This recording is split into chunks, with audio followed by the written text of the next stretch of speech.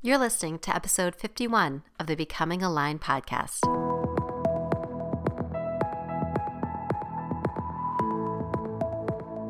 Welcome to Becoming Aligned, where we'll step away from the busyness of our days to explore what it looks and feels like to create meaningful lives that align with our personal values. My guests have found their own unique way to navigate through the distractions, the pressures, and the expectations of everyday life. And in the process, they have discovered the freedom to be truly themselves, to tune into their own heart, and to honor their own unique voice. I'll explore what motivates them, what challenges them, and what strategies help them work towards their goal in a way that nourishes their mind and body. I believe everyone has a story to share, and that we become a stronger community when we're able to listen and learn from those around us. I'm your host, Maureen Ryan, the founder of Ryan Wellness. I'm a Chicago-based self-discovery mentor and Pilates instructor.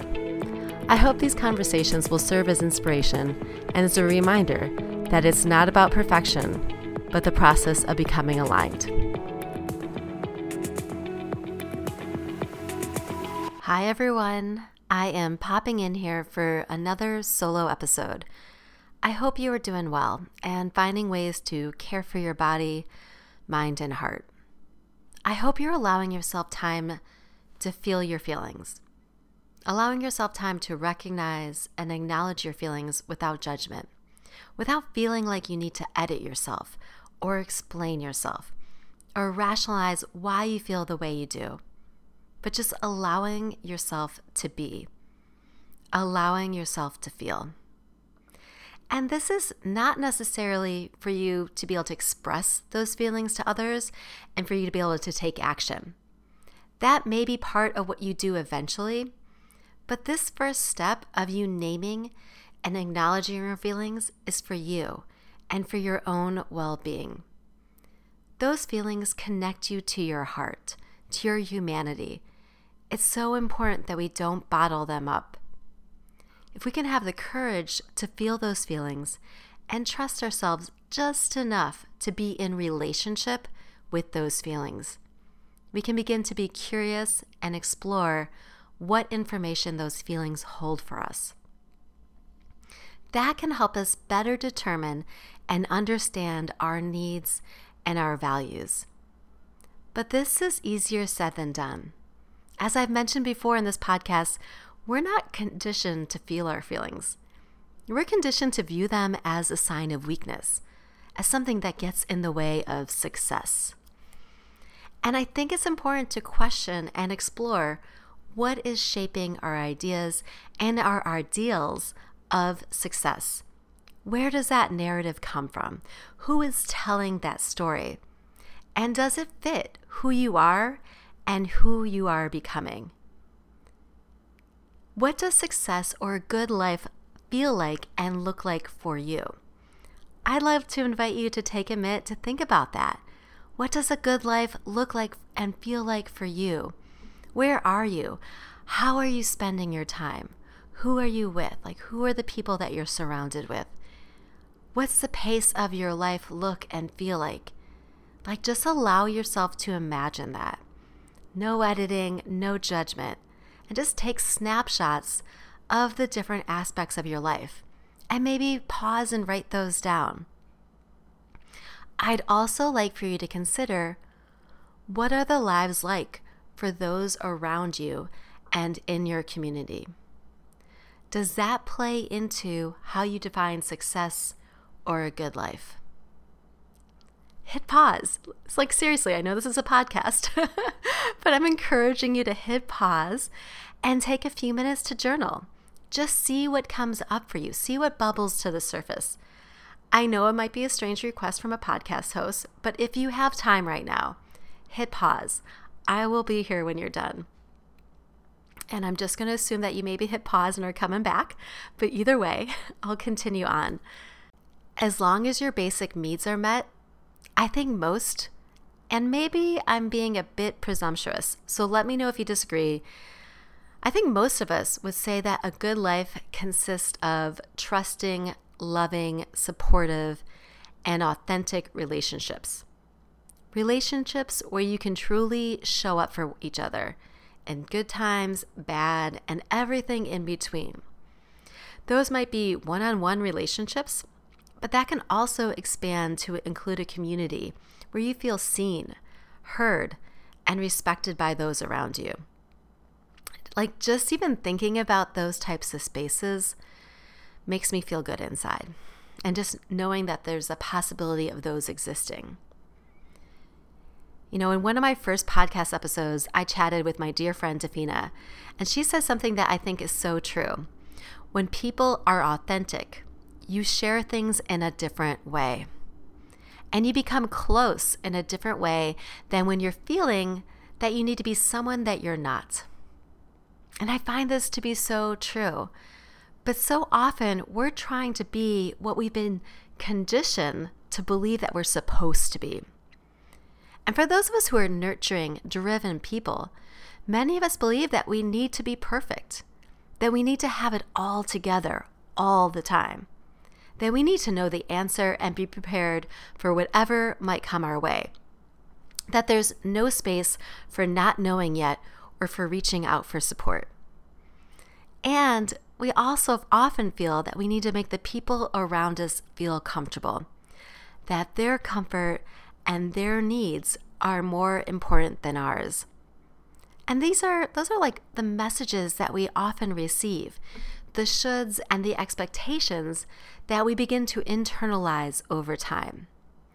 And rather than questioning the validity and the source of that narrative, we tend to question ourselves and feel that there must be something wrong with us when we don't live up to or meet what can be unrealistic expectations. You know, when we're making choices that align with the shoulds and expectations, rather than our own truth, feelings, and values, we might find ourselves wearing the armor of perfectionism and people-pleasing. And this is so understandable. So many of us wear the armor of people-pleasing and perfectionism in order to protect us from the judgment of others. We want to belong. We want to be liked. We want to find those communities that we feel supported in. And we want to fit in. And we hope this armor will hide or at least cover up the aspects of ourselves that make us feel less than. Those aspects of ourselves that we have been taught to believe don't measure up and are not good enough. What we don't always realize, though, is that the armor of perfectionism and people-pleasing also creates a barrier to feeling our true feelings. We can become disconnected from our feelings because our thoughts and our ideas about how we're supposed to think, how we're supposed to feel, what we're supposed to believe kind of take over. Our thoughts and our ideals about who we are or who we're supposed to be can prevent us from actually feeling our true deep feelings. I should be over this already. I'm being too sensitive. I just need to toughen up. I am so fortunate that I don't deserve or have a right to be upset. You know, that kind of soundtrack in our head. Or we spend our time rationalizing, justifying, strategizing, and responding to others and maybe even ourselves with, what about this or what about that, to every challenging topic or issue that arises. And in the process of staying in those thoughts, we stay as far away from our feelings and the feelings of others as possible. When the shoulds and expectations hijack our feelings, it prevents us from deeply acknowledging our own needs and making choices that align with our values. And if you're anything like me, you may have no idea you're doing this. I know that was me a few years back. I never thought of myself as a people pleaser, even though I spent many years of my life making choices that I thought would make other people happy. I was a total people pleaser, but I didn't even realize it. I had been living that way for so long that it felt normal. I was just being a nice person. But why is being a nice person or a good person exhausting? It doesn't have to be that way. There was so much strategizing that took place in my head. It was like playing a game of chess, trying to figure out the right thing to do or the right thing to say, trying to make sure the people around me felt comfortable. I also never thought of myself as a perfectionist because I was so far from being perfect. And I was also willing to put myself out there and challenge myself and fail in certain areas of my life. But in other areas of my life, I was afraid to be seen as my full self. I didn't speak up about certain topics or issues. I didn't know everything and I hadn't done all of the research. Or I was afraid to put myself out there in certain situations, especially when it came to dating and relationships. Because when it came down to it, I was afraid of rejection. But the story I told myself was that I was too busy for dating, or that I had other priorities, or there was some other reason. Even though when it boiled down to it for me personally, I really wanted that type of companionship. But I could hijack my feelings and get stuck in my thoughts and rationalize and justify and what about this or what about that? And, I hate to say make excuses because I was really doing that with the intention of trying to keep myself safe. It makes so much sense that we wear this armor. We're just trying to protect ourselves. So I share this not to make anyone feel bad. If you resonate with what I'm saying, I hope you'll have some compassion for yourself and know that you are not alone and that things can change. In my opinion, compassion, self-compassion is truly the key to creating shifts in our life. It's really, really powerful. And going back to what my friend Davina said about authentic relationships, if we're wearing this armor of perfectionism and showing up in the ways that we think we should, we create this barrier to authentic relationships. But when we're showing up from a space that is deeply connected to our heart, when we're aware and in touch with our feelings, it not only helps us better understand our needs, it also helps us better understand our values. And then we can make choices that align to those values and show up to our relationships in authentic ways. You are not your thoughts, you are not your feelings, but those feelings provide you with such useful information. In the book Permission to Feel, which I'll link to in the show notes, the author shares that anger is a sign that you feel a sense of injustice. Which makes so much sense, right? It's interesting though, because I think anger is definitely one of those feelings that is deemed unacceptable or inappropriate for most people to feel or express. Yet allowing yourself to acknowledge your feelings of anger can help you work towards justice.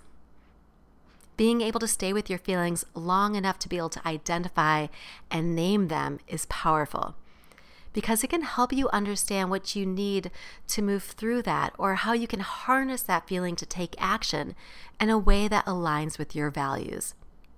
And sometimes it can be blurry. Sometimes a variety of feelings show up. Allowing yourself to stay with it and approach your feelings with a sense of curiosity can help you discover some clarity.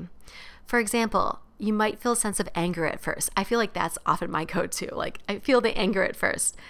But after allowing yourself to name and acknowledge that anger, you begin to move through it and discover feelings of, discover some other feelings, maybe like disappointment. And disappointment can be a sign of an unmet need. And that just gives you more information.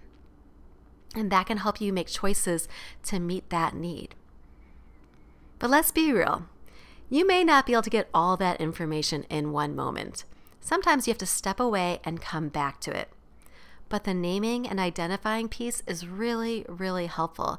It creates a level of awareness that will help you to process over a period of time. And the idea of sitting with your feelings may not sound so appealing. It may feel really awkward. I know for myself, I was so disconnected from my feelings that when I first started practicing this, I didn't know what I was feeling unless it was a really strong emotion, like anger. Like an in-your-face kind of an emotion. Like I could identify those, but The more nuanced ones, I had kind of a harder time figuring out. I had to develop a relationship with my feelings, and that took time and practice. And to be perfectly honest, I am the type of person who likes to move slowly in relationships. There can be a long getting to know you process. Just ask my partner, Cliff. We were friends for over a year before we started dating. I say that so you know that this is a process, and it takes time. I find there are always new layers to explore, which keep things interesting. And this is an aspect of restorative care that I find so helpful.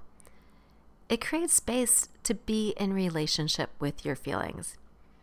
And while it's wonderful to be able to sit with our feelings, some of us are just beginning to build a relationship with our feelings. We're just getting reacquainted. And it might be a little too soon to sit and stare into each other's eyes. We may have to introduce ourselves, get to know each other a little bit better, maybe go for a walk and move together. Not to train for anything, but just to spend time with one another. Maybe we draw and create together, listen to music together, rest together, be in gratitude together, and connect with others together. When you cultivate a relationship with your feelings, you're creating an environment where your feelings can feel safe enough to show up and be seen. They begin to know that they will be recognized and acknowledged in a compassionate way rather than a judgmental way. Restorative care allows us to peel away the mask of perfectionism and people-pleasing that so many of us wear, and in doing so, connect to our humanity. The definition of play is doing something without a purpose. But I think that play connects us to our humanity because it helps us connect with our feelings. It allows us to be in that same space together. We may not be staring into each other's eyes, but we're sharing the experience together and we're growing more comfortable with one another. Restorative care is rooted in the spirit of curiosity and play, and the purpose is to create space for exploration and connection. And it can seem like these things are done without a purpose because these are things that are not always measurable. But that's honestly the point. In a world where everything seems to have a purpose or a reason, and hobbies turn into side gigs, I think it's essential to carve out a little space for relationships. In particular, a relationship with yourself and your heart. And I'm pretty sure that if you think back to any of your most valued relationships, they emerged organically. We tended to them, but we didn't track and collect data on how they were developing and check in to see if they were on track to meet specific SMART goals. I find that for me, writing is a form of restorative care because it cracks me open in a way where my feelings and emotions can come through the pen or just the act of typing. It allows me to discover what is really on my mind. I sometimes don't fully realize what that is until I allow myself to sit down and start writing. And writing without judgment or editing, just letting the words pour out of me. That same thing can happen through other forms of restorative care: movement, play and creativity, rest and recovery, gratitude and connection. It's that dance and relationship that we're cultivating with our feelings. And even though I create space for restorative care in my life, I still catch myself bottling up my emotions as a way to protect myself. There's been so much going on in the world that it can be a lot to process. It can be a lot to feel, a lot to take in. And I find that personally, I have to manage how much I take in so that I don't numb myself in order to protect myself. I've shared before that I don't watch the news. I don't have cable or actually even have a TV anymore. I consume my news through radio, podcasts, newspaper, and magazine articles. I'm definitely a sensitive person, and I find the visuals and the videos add another layer of intensity for me. And the repetition of those stories over and over and over again can be very difficult. I want to be informed so that I can make choices and take action on issues that align with my values. And in order to do that, I have to manage the amount I consume and consider the ways I take that information in. But even so, I was almost caught off guard by the tears that seeped out of the corner of my eyes when I heard the news of the verdict of the Derek Chauvin trial. They weren't happy tears or tears of relief. They were tears for all that had transpired and all that continues to transpire. I had almost subconsciously prepared myself to expect that the verdict would be the same as usual. I was expecting that there would be no accountability or very little. And when there is no accountability, and you see that the safety and well-being of people in your community are at risk, it takes a toll. And while this toll is felt more acutely by the Black and brown community and by anyone that is marginalized, it takes a toll on all of us. As a white person, we are taught that we have to be willing to give up our power to change things. The attention is placed on what we'll have to sacrifice to create change in our society. And I understand this notion and also recognize that we as human beings are loss averse. So I can't help but wonder who started this narrative. Can they not recognize that we sacrifice to maintain the status quo? This sacrifice cannot be compared to what marginalized communities have experienced, but it exists. And it's destroying us from the inside out. Maybe it's not measurable in the same way that property ownership or wealth is, but it's impactful. We've sacrificed peace and joy. We've sacrificed connection, community, and trust. We're sacrificing our environment. And we've sacrificed our feelings and our humanity. We've chosen to buy into the narrative of division, of winners, of losers, of takers and givers, of an all or nothing mindset. And I know these issues have many, many layers. We can talk about them, read books, have discussions. But as I mentioned earlier, change so often starts with compassion. And that begins with compassion towards ourselves. As we learn how to cultivate a compassionate relationship with our feelings, we can learn to navigate the shoulds and the expectations and begin to make choices that deeply align with our values, that will allow us to authentically show up in our relationships, and in doing so, help make the world a better place. We can continue to spend our time proving our value and our worth. We can keep putting on this mask of perfectionism and people-pleasing, but at what cost? Or we can begin to question these narratives. We can begin to cultivate a relationship with our feelings and foster a sense of curiosity. We can connect to our humanity, and maybe that will allow us to connect to the humanity that exists within others. And in doing so, maybe we can break the shackles that keep us attached to the shoulds and the way things are supposed to be, so that we can begin to imagine a better way, a different way, that we can work towards together as we redefine what success and a good life looks and feels like for everyone. Thank you for listening.